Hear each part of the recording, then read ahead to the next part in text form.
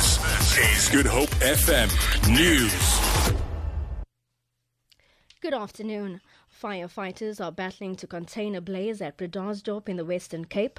Around 50 people, including landowners and firefighting personnel, are currently battling the fire with the use of 6 fire engines and a helicopter which is providing aerial support.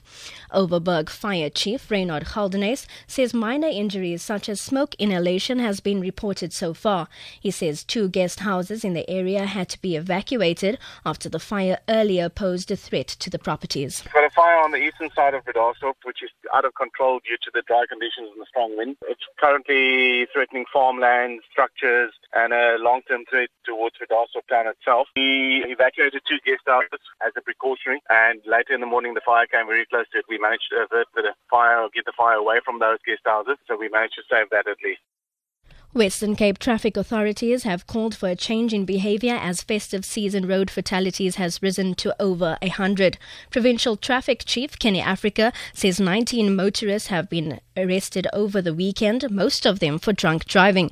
He says fines to the value of more than 340,000 rand have also been issued to drivers for speeding and various other offences. Africa says 18 people lost their lives on the province's roads so far since the Christmas weekend began, 13 of whom died in yesterday's head-on collision between a taxi and a bus near Worcester. Yesterday morning, the gruesome accident between Worcester and the Dorings, where 13 people lost their lives. 12 passengers as well as the driver got killed in this accident where a taxi and a bus collided head-on. Police are continuing the investigations into businesses and properties linked to alleged prominent Mitchell's Plain gang leader Fadwan Murphy.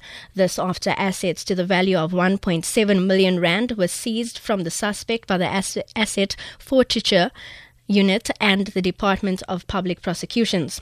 Police spokesperson Sergeant Nolaliso Khatwana says the seizure came after a lengthy investigation that started in 2014 and is still ongoing.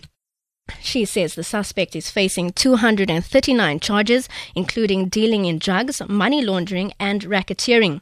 He is expected to appear in the Khayelitsha Priority Court on the 24th of January next year. Assets including luxury motor vehicles, trailer, superbike, as well as vehicles of a business linked to the suspect were seized at his premises in Lendegier, Athlone, Grassy Park, as well as in Worcester.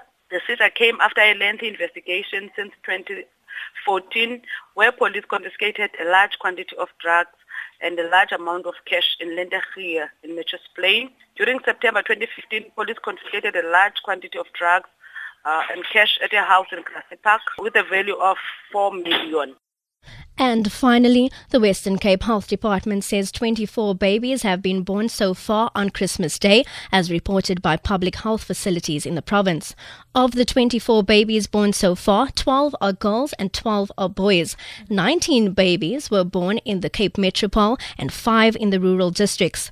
Provincial Health spokesperson Monique Johnstone says the Mowbray Maternity Hospital recorded the most newborns today, where 8 Christmas babies, 4 boys and 4 girls were delivered.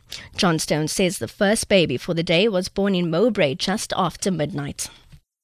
The first baby was born at 12:03 this morning. One baby girl was born at Mowbray Maternity Hospital, weighing 3.1 kilograms and 49 centimeters in length. The Western Cape Government Health congratulates all new arrivals to their new life on Christmas Day. For Good Hope FM News, I'm Robin Frost.